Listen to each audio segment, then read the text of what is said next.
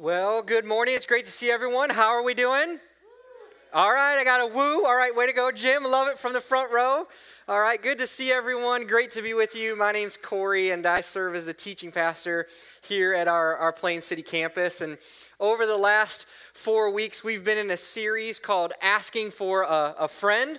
And in this series, we are looking at how all of us have relationships, and those relationships can be difficult to navigate at times. And so we're tackling some of these relationship hurdles that we all face, and we're asking questions to help us believe correctly and treat one another carefully. And that's important because all of us have been shaped by our past, we've been shaped by our culture, and we've been shaped by our upbringing. And those things have impacted what we feel is right and what we think is right when it comes to how we interact with one another. However, we're looking at the scriptures and we're looking at what God has to say about our relationships. And we're doing this because we believe that God offers us answers to life's toughest questions. And this is our big idea that we've had through this whole series, that in looking at this big idea, we've said also that God doesn't give us the easiest answers all the time, but he does give us the best answers we can ask for. And so to help us through our relationships, we've been looking at 1 Corinthians chapters 6 and 7 because it's there the Apostle Paul kind of responds to relational issues that were happening amongst those within the early church. And so with that in mind, today we're asking and wrapping up our series with this question here. And that is, what's the big idea about marriage and divorce? What's the big idea? What's the big deal with marriage and divorce? Because here's the deal. Marriage has affected all of us. It's affected all of us in this room, whether young or old. Marriage has affected all of us, and it's affected us either in a good way or a bad way. And what's commonplace in our world today is also just divorce. Divorce has impacted and touched so many lives, even here in this room, that it's become pretty common in our culture and our society today. And I realize as we walk through things today, there might be some in this room that you're thinking about your current marriage state. You might be thinking about remarriage. You might have grown up in a family where you've experienced divorce. You may have gone through divorce yourself personally, and you're hurting because of that. Or you might be in a very difficult marriage right now. I want to let you know that wherever you find yourself, God has some things to say for you today right where you're at. And I do believe, although tough at times, he's going to give us, like we just talked about, the best answers when it comes to marriage and divorce. So with that in mind, if you have your Bible or your Bible app, I want to invite you to turn to 1 Corinthians chapter 7 and verse 10. 1 Corinthians chapter 7 and verse 10. As you're turning there, I want to remind all of us that Paul, in these chapters, he's addressing questions that were written to him from the early church there in Corinth. And he's already dealt with civil disputes, and we've talked about sex inside of marriage, sex outside of marriage. Paul's addressed, hey, what's better? Is it better to be single, or is it better to be married? And today, the verses we're looking at, Paul turns his attention to marriage and divorce. And he says this beginning in verse 10. He says, "To the married I give this charge, not I, but the Lord. The wife should not separate from her husband, but if she does, she should remain unmarried or else be reconciled to her husband, and the husband should not divorce his wife."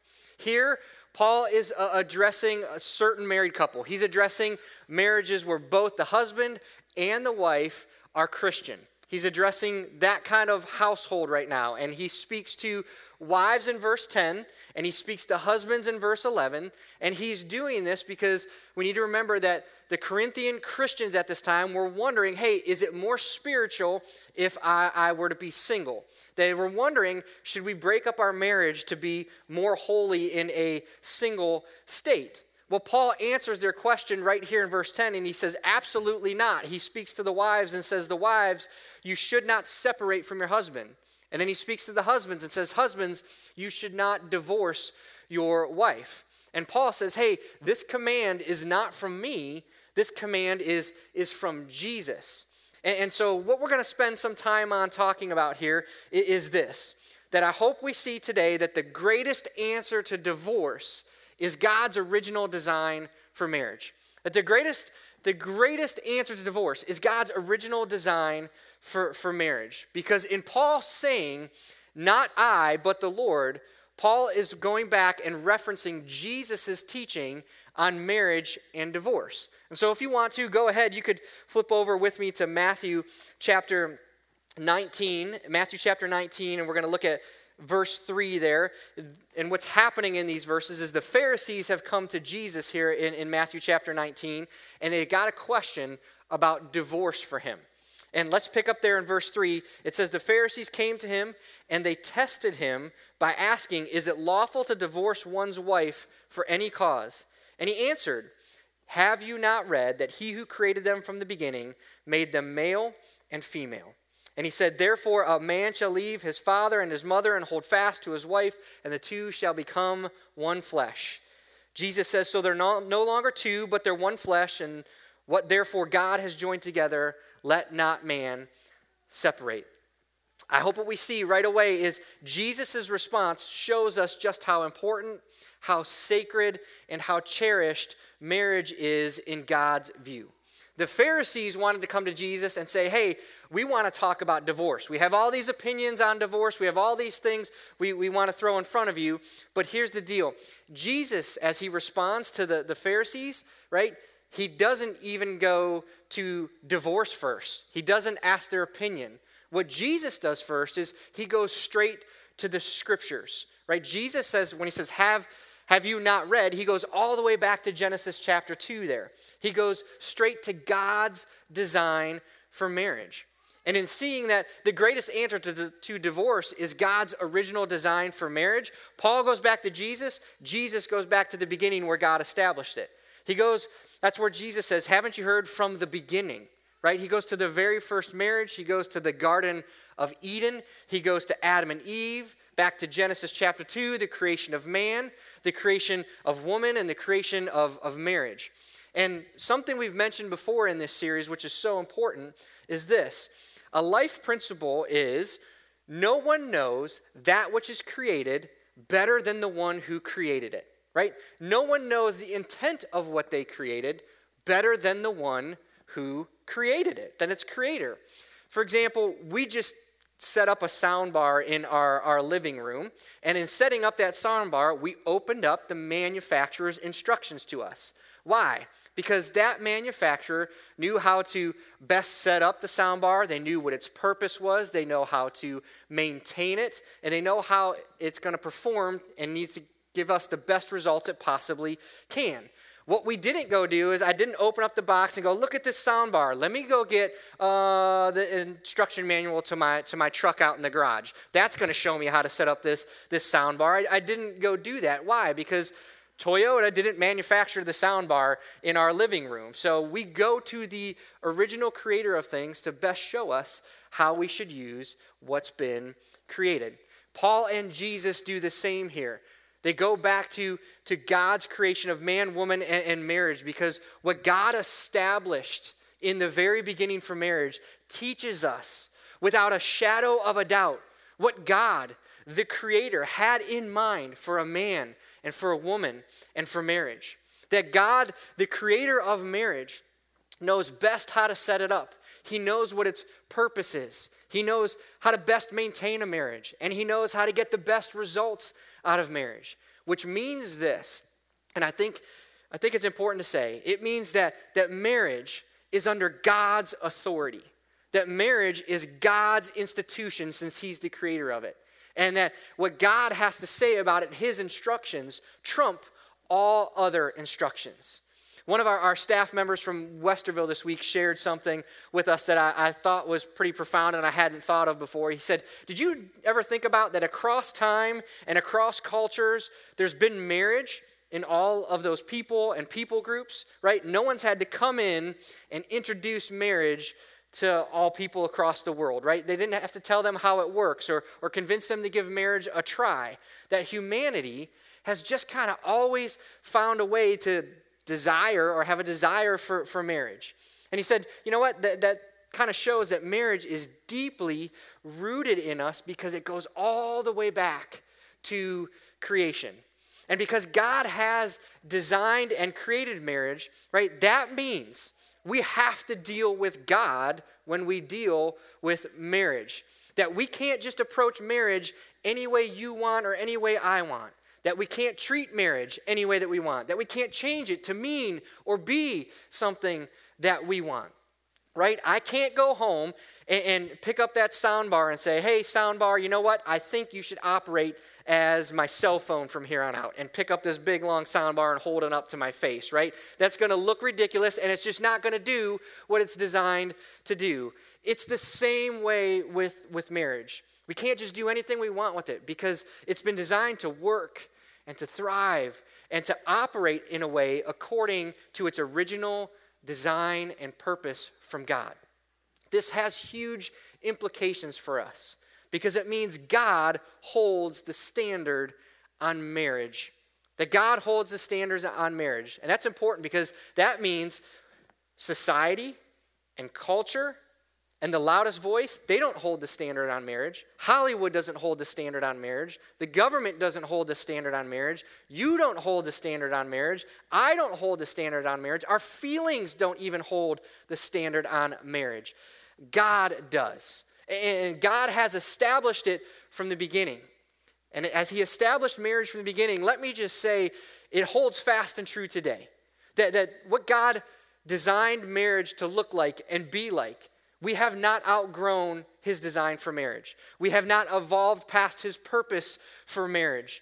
God is not out of date when it comes to marriage. God is not out of touch when it comes to marriage. His design for marriage is just as relevant today as it was when it was created. And I share all that because here's the deal. For some of us, this might be what's at the core of some of your current marriage struggles. For some of us, this might be where the tension is in your marriage and in your relationships. This might be where the hardship is coming from, or the disconnect is coming from, or the issues in your marriage are coming from.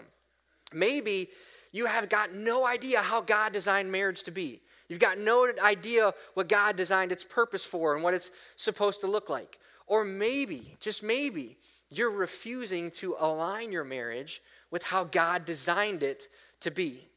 Which begs the question, how did God design marriage? And how did he design it to flourish? Think about this for a moment. If we go back to the beginning like Jesus said, in the very beginning, it's God and it's Adam. It's God and it's Adam, it's paradise, it's perfection. There is no sin in the world yet. There's no disease, there's no death, there's no separation between God and man. It is paradise on earth. And what does God say? God says, it is not good for man to be alone. I'm going to make a helper for him. And what I think is so important, out of all the relationships that God could have designed to set as the standard for us, right? God chooses not. He chooses not to give Adam a best friend. He chooses not to give Adam a child. He chooses not to give Adam a coworker. He chooses not to give Adam, man's best friend, a dog. He doesn't choose to give Adam any of those things. And I think that's important to take note of because what God doesn't do speaks just as loudly and clearly as what he does do. And out of the infinite number of relationships and options that God could have created, what he does do is he designs the relationship of marriage in the beginning. He designs one man and he designs one wife for one life. That is the example he gives. That is the model he gives. That is the design that he gives. And in the covenant of marriage and God's design, it involves two people becoming one flesh. We said this a few weeks ago, that God's design for marriage is 1 + 1 = 1. That's the only time God's math, right, trumps kind of other math. 1 + 1 = 1 in marriage. And it's so significant. Marriage is so significant that Jesus says, hey, what God has joined together, let no man, let no one separate. That means God expects us to honor what he has joined together. That God intends the oneness that happens in marriage never to be broken, never to be separated, and never to be divorced. And in looking at God's design for marriage, I hope what we kind of start to see is, wow, this is a big deal.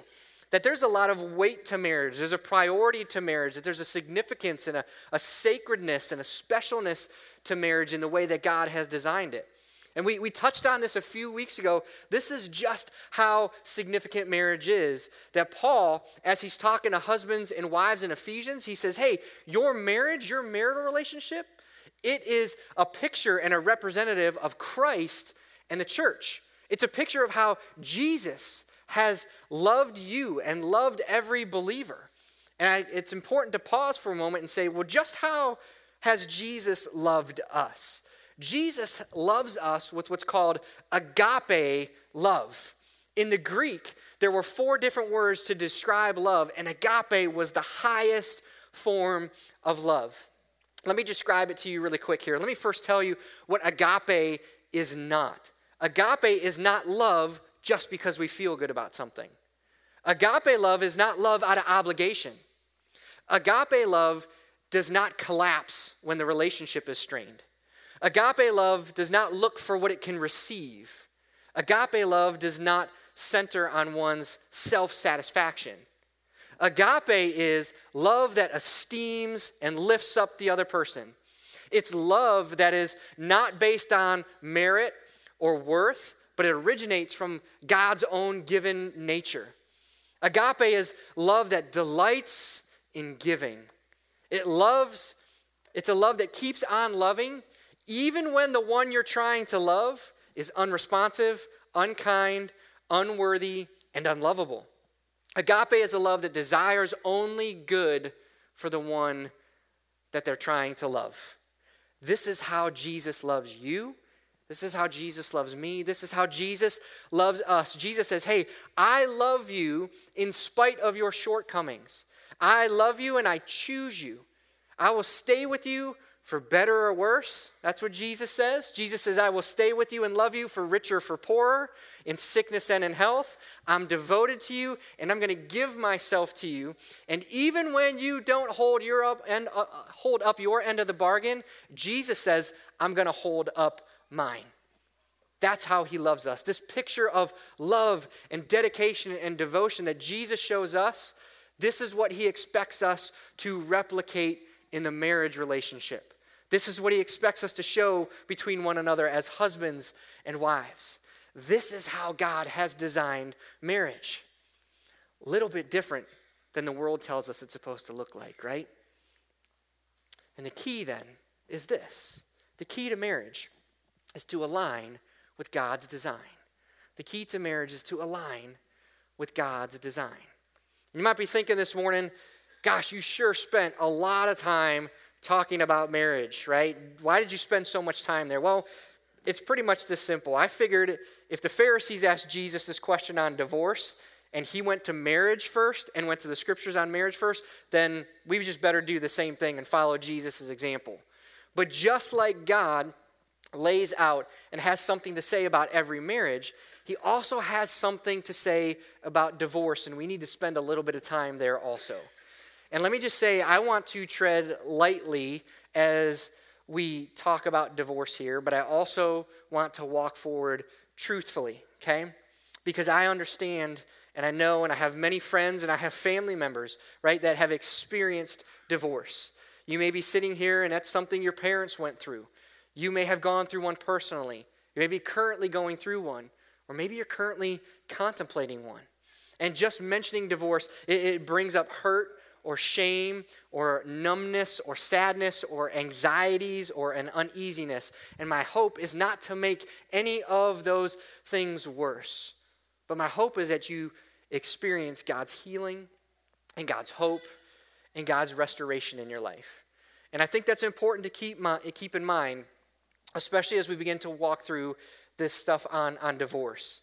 And so in doing so, we're going to head back to Matthew chapter 19 and verse 7 and continue on in there. The Pharisees say this to Jesus after he lays down what God set forth from the beginning. He says, "Why then did Moses command one to give the certificate of divorce and to send her away? Here the Pharisees think they've got one over on Jesus. Said, hey, we heard your explanation, but then why did Moses command this, right? And they're referencing Moses from Deuteronomy chapter 24, where Moses says, if a man marries a woman, and then it happens that he no longer likes her because he's found something wrong with her, he may give her divorce papers, put them in her hand, and send her off. Well, Jesus has something to say about this. He says in verse 8, it's because of the hardness of your heart that Moses allowed you to divorce your wives, but from the beginning it was not so. And I say to you, whoever divorces his wife except for sexual immorality and marries another commits adultery. Here again, I hope we see through all that's being said that divorce is not the default, but God's design is. That divorce isn't the default, but God's original design for marriage is. And what's happening here between Jesus and the Pharisees, there's a stark contrast going on. The Pharisees wrongly thought that God commanded divorce through Moses. That's the word they used to Jesus. Hey, then why did Moses command, is what they said, right? But notice what Jesus says in response to them. He doesn't use that word. He says Moses allowed. Jesus says God allowed. Moses allowed. Moses didn't command. The Pharisees were like trying to go back to Deuteronomy and say, well, Moses promoted and created, and he's commanding divorce in our lives, right? That's what the Pharisees were saying. But Jesus kind of says, listen, Moses allowed it because divorce was running so rampant. What Moses was actually trying to do was control what you would let get out of hand. That's what Jesus is trying to tell them. He explains them that God allowed divorce because of the hardness of the human heart. Because sin has entered into this world. Because we are sinful people, not because God commanded it. That God's design for marriage has been marred by our sinfulness and by this world. And so what Jesus is saying to these Pharisees is this. He's saying, here's the deal. God's original design for marriage from the beginning, that's the default. That's the design. That's what I want you to seek out. That's what I want you to adhere to and keep and implement and strive for and set as the standard in your lives. However, here's the allowance from God when human sinfulness and the hardness of heart gets involved and makes that unattainable. That's when it's allowed. And God's original design for marriage had no room for divorce because that design was laid down before sin even entered the world. And the Pharisees, what was going on, like the world today, they were just seeking for ways to divorce whenever they felt like it, whenever they fell out of love, whenever they were annoyed with their spouse, whenever they became more attracted to somebody else, or whenever marriage was just too difficult or too hard or things just weren't working. And Jesus says that is not God's design for marriage. And he was so serious about what he said. He said, whoever does such a thing and divorces in these ways commits adultery. Again, divorce is not the default, but God's design is. So with all of that, we're left with questions, right? Is divorce ever okay? When is it allowable? When does God permit divorce? Well, biblically, when we look at the scriptures, we see that there's only two allowances for divorce. And there's one given by Jesus and one given by Paul. The first allowance Jesus says here in these verses is sexual immorality. Jesus is referring to a spouse who breaks the oneness of flesh by committing adultery with someone else.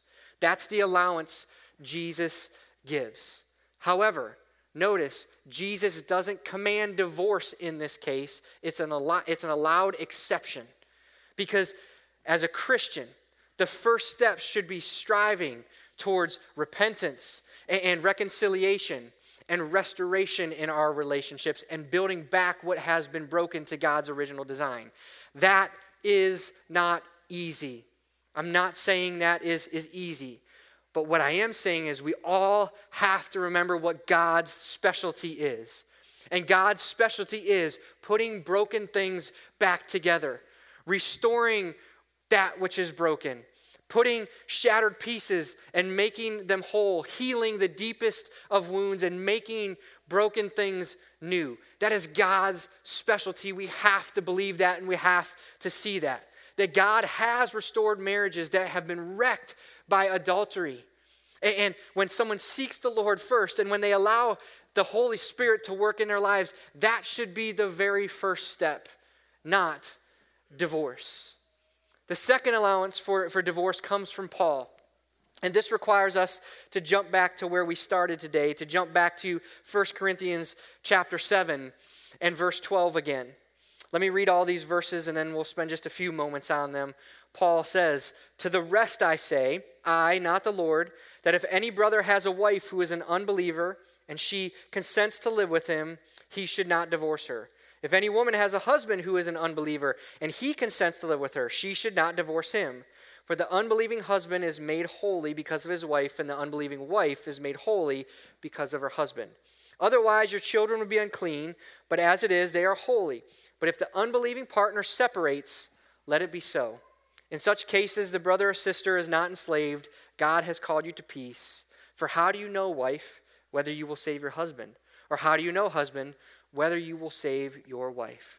Paul here, when he says, "To the rest I say," he moves on to a different category of marriage. He moves on from those that were both Christian in marriage to where only one is. Whether the husband's a Christian and the wife is not, or the wife is a Christian and the husband is not. Paul moves on to speak to this kind of household. And here Paul says, "I, not the Lord." It doesn't mean we dismiss what Paul says, because we have to remember that Paul is still under the inspiration of the Holy Spirit as he gives these instructions here. Because again, what's happening in Corinth at the time is there were these marriages that were already together. Paul shows up on his missionary journey. He shares the gospel, and somebody in that home receives the gospel, chooses Jesus Christ as their Lord and Savior, and all of a sudden somebody in the household's a Christian and somebody in the household is not a Christian. And without a doubt, this made for some contentious moments in that household as somebody's looking at their spouse going, "You're not the person I married. What's happened to you with all this Jesus stuff in your life?" And so the Christians in the home were wondering, gosh, should I separate? Would it be better for me to separate from my spouse? Would that be more spiritual? Would that be more holy? Should I remain to my unbelieving spouse? Has my conversion and following Jesus changed anything? And I love it. Paul clings to God's original design here. And he speaks to Christian husbands in verse 12 when he says, "Do not divorce." And he speaks to Christian wives in verse 13 and he says, "Do not divorce." Paul says, as long as your non-Christian spouse will live with you, he says, stay. Why does Paul say this? Verse 14, he says, "The unbelieving husband is made holy because of his wife, and the unbelieving wife is made holy because of her husband. For how do you know, wife, that God won't use you to lead your husband to the Lord? And how do you know, husband, that God won't use you to lead your wife to the Lord?" Here we see what we should definitely know is that the gospel affects our marriage and home. The gospel affects our marriage and home. That why should a Christian try to keep marriage to a non-Christian together? It's because God can be glorified in that marriage still. That God can work through the believing spouse to draw the unbelieving spouse to Jesus. Now listen, Paul is not saying that those who don't believe, whether the spouse or the children, are automatically saved because someone in the household is saved. It simply means that the presence of the Christian in the home does good for that home and for the unbelievers there. The best way I can think about this is I go back and look at Joseph in the Old Testament.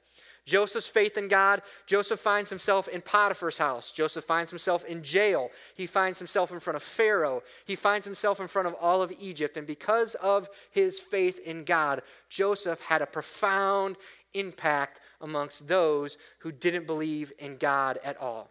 The same principle applies to the believer inside the home. They have a major spiritual influence on their home, on their unbelieving spouse, and on their kids who don't know the Lord yet. But be very clear, each individual must make their own choice for Jesus.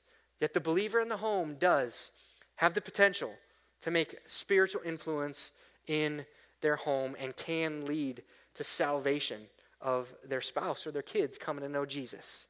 But Paul does say, if the unbelieving partner separates, let it be so. And when he says this is the second allowance for divorce we see in the scriptures. Notice as he says this, Paul does not permit the believing spouse to initiate divorce. But if the unbelieving spouse seeks separation and reconciliation can't happen, divorce is possible. These are the two instances in Scripture where divorce is biblically allowable through sexual immorality or adultery or through abandonment. And biblically, remarriage is only possible for the offended spouse after a biblical divorce. All right. Tough stuff. Everybody breathe. Okay? All right. Tough teaching from the Word of God. I know. But what I hope we see today is that the greatest answer to divorce is God's original design for marriage. The greatest answer for divorce is if we just clung to what God says our marriages should look like and who we should be in those marriages.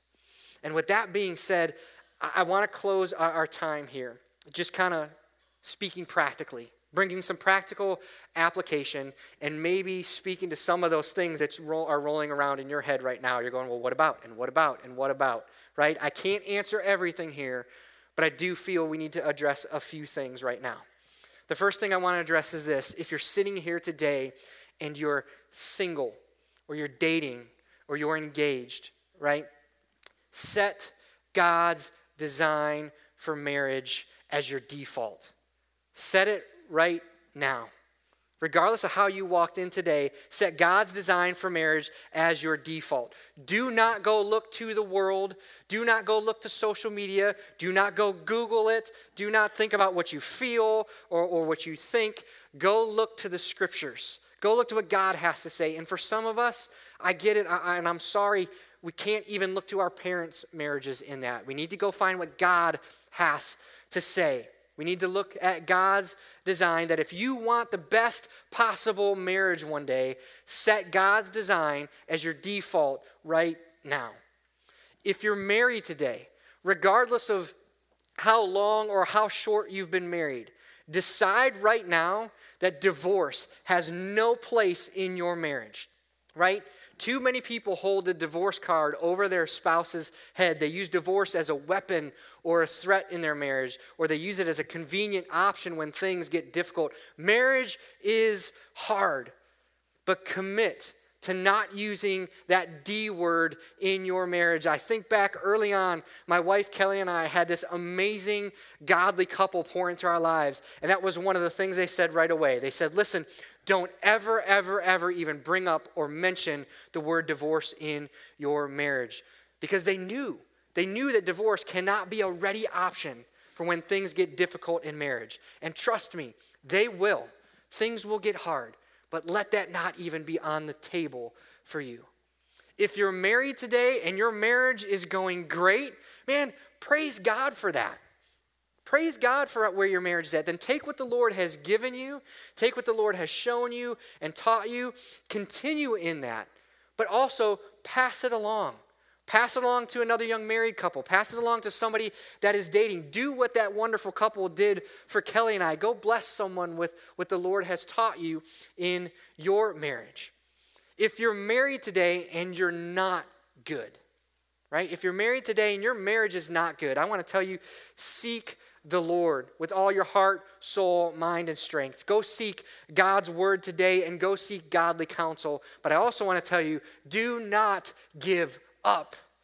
Have hope that your marital problems can be solved. Bring them to God who is able. Be Christ-like to one another in your relationship, but roll up your sleeves and go look for biblical solutions to your difficult marriage right now. And as hard as that is, and that might be, walk in the Spirit. Pray. Lean into Jesus. Let Jesus deal with your spouse. He's the one who changes hearts and minds, but at the same time, let Jesus deal with you. And I want to tell you, maybe now is a great time. Maybe now is a great time if you haven't. Get involved in a life group. Get around some other Christian couples that will spur you on and encourage you and pray for you and give you that biblical counsel and walk by your side. But know that Jesus can, and he wants your marriage to be healthy and thriving today. If you're a Christian today and you sit here and you're like, I'm married to a non-believer, I'm married to a non-Christian, I want to let you know, continue to show Jesus to your spouse. Don't give up hope Continue to pray for your spouse. And remember, Jesus rescued you, and Jesus can rescue your spouse the same way he rescued you, right? If you're married today and you're the non-believer in the marriage, and you're like, man, the person I married, they don't look the same now that they're following this Jesus guy. Listen, I hope you've seen a positive change in your spouse. If you have, that's because of what Jesus is doing in their lives.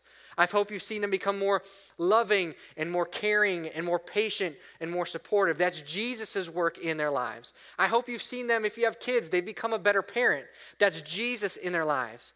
And I want to let you know that if you don't know Jesus and your spouse does, know that your spouse is praying for you and they love you and they're trying to show you the love of Christ, the love that's impacted and changed their life. And they desire for you to experience Jesus also and to run into him and see that same forgiveness and that new life and that changed life for you that they also have. Tragically today, there are some situations where there is abuse going on inside of marriage or to the children. Now, we can't flip to a specific Bible verse to say that here's what to do when that happens, but we do have biblical principles that we can that help us wisely navigate abuse, whether that's physical, whether that's spiritual, whether that's sexual or whether that's emotional. Let me just say right now very clearly, if you are experiencing those things, get out, take the kids, and go get someplace safe. The Bible is clear that abuse of any kind is sinful, that God opposes what's happening to you, he hates it, and that he is on your side. That no spouse and no child should have to endure abuse that jeopardizes their safety or their well-being. And if you need help today, go find a trusted brother or sister in Christ. Come talk to me. Come talk to Kristen, our Life Point Kids Director. Come talk to Matt Wenger, who's over our campus life here. Or go stop by Next Steps and talk to one of them today. But get safe first. Get to a safe place first. And then come seek help. If you're sitting here today and you've been through a divorce, and outside of what God allows that we've talked about today, you're unmarried, we must ask, hey, is it possible that God wants to reconcile you and your ex-spouse? Could you give God a chance in doing that? Is there any healing that needs to take place in your heart right now because of that divorce? Is there any healing in that relationship that needs to be done right now? Things may be very, very broken, but we have to remember it is possible with a God who redeems and restores and makes things new. If there's not, if those things have been exhausted, I want to let you know in your unmarried state, lean into the Lord and find contentment in the state that God has you in, as we talked about a few weeks ago. If you're divorced and you've done it outside of what God allows here in Scripture and you have remarried today, know that, hey, the divorce that happened, that's not what God intended. That's not what he designed. But take hope in and rest in the fact that God is a one of restoration, renewal, and redemption. And take the marriage you're in now and use it and model it the way God has designed. Know that God wants to bless your marriage today, and he wants to use your marriage today. Commit to following his design for your marriage from this day forward. All right, I know that is not an exhaustive list or an exhaustive walk through those things, but I felt like in light of what we touched on today, we needed to address some of those things. Okay, I just felt like we needed to be there for a moment. But in closing, let me say this. Marriage is simple, but it's not easy. Marriage is not complex, but it is difficult. God and his design for marriage makes it the most clearly defined relationship of any relationship we have in the world. That the responsibilities and the duties and the obligations and the sacredness and the purpose of marriage are abundantly clear in Scripture. Marriage is one flesh, a covenant between one man and one wife intended to be for one life. And if we build marriage after God's ideal design that he had from the beginning, I truly believe we will see less and less of divorce in our culture, in our society, and in our marriages. And so I want to ask you today, what would happen if you and I focused on God's design for marriage? What if we focus on what the creator of marriage has to say first and foremost, rather than all the voices around us or within us? I believe that if we do that, not only will our marriages be healthier, our homes will be sweeter, our kids will be better, our families will be stronger, and our communities will be better off.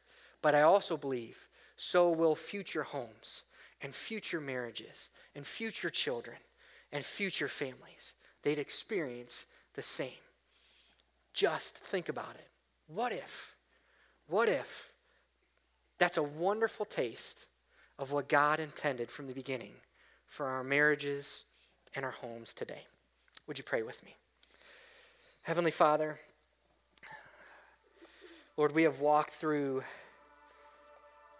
some difficult subject matter in the last few weeks.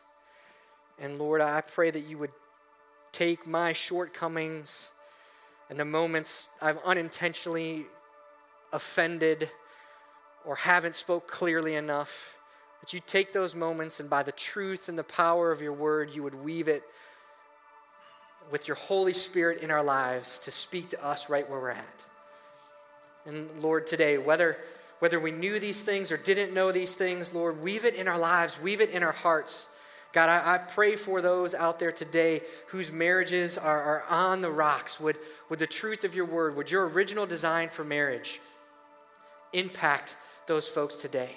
Would they begin to seek you and to walk in your spirit and see that you want their marriage to thrive and be healthy?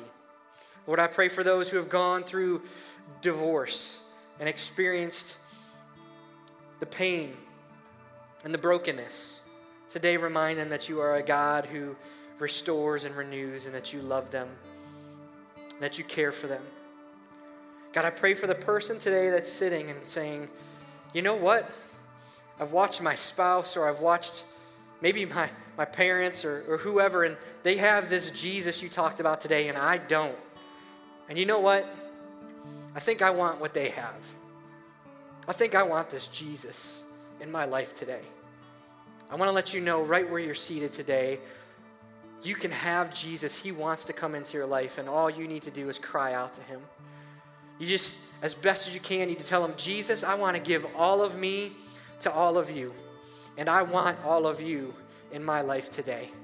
Jesus, I believe in you today with as much as I know and as much as I can give. I'm surrendering my life to you.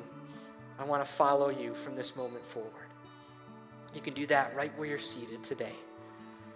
And Lord, as we wrap up this series, again, may we set your word as the foundation in our lives, even when it comes to the tough stuff.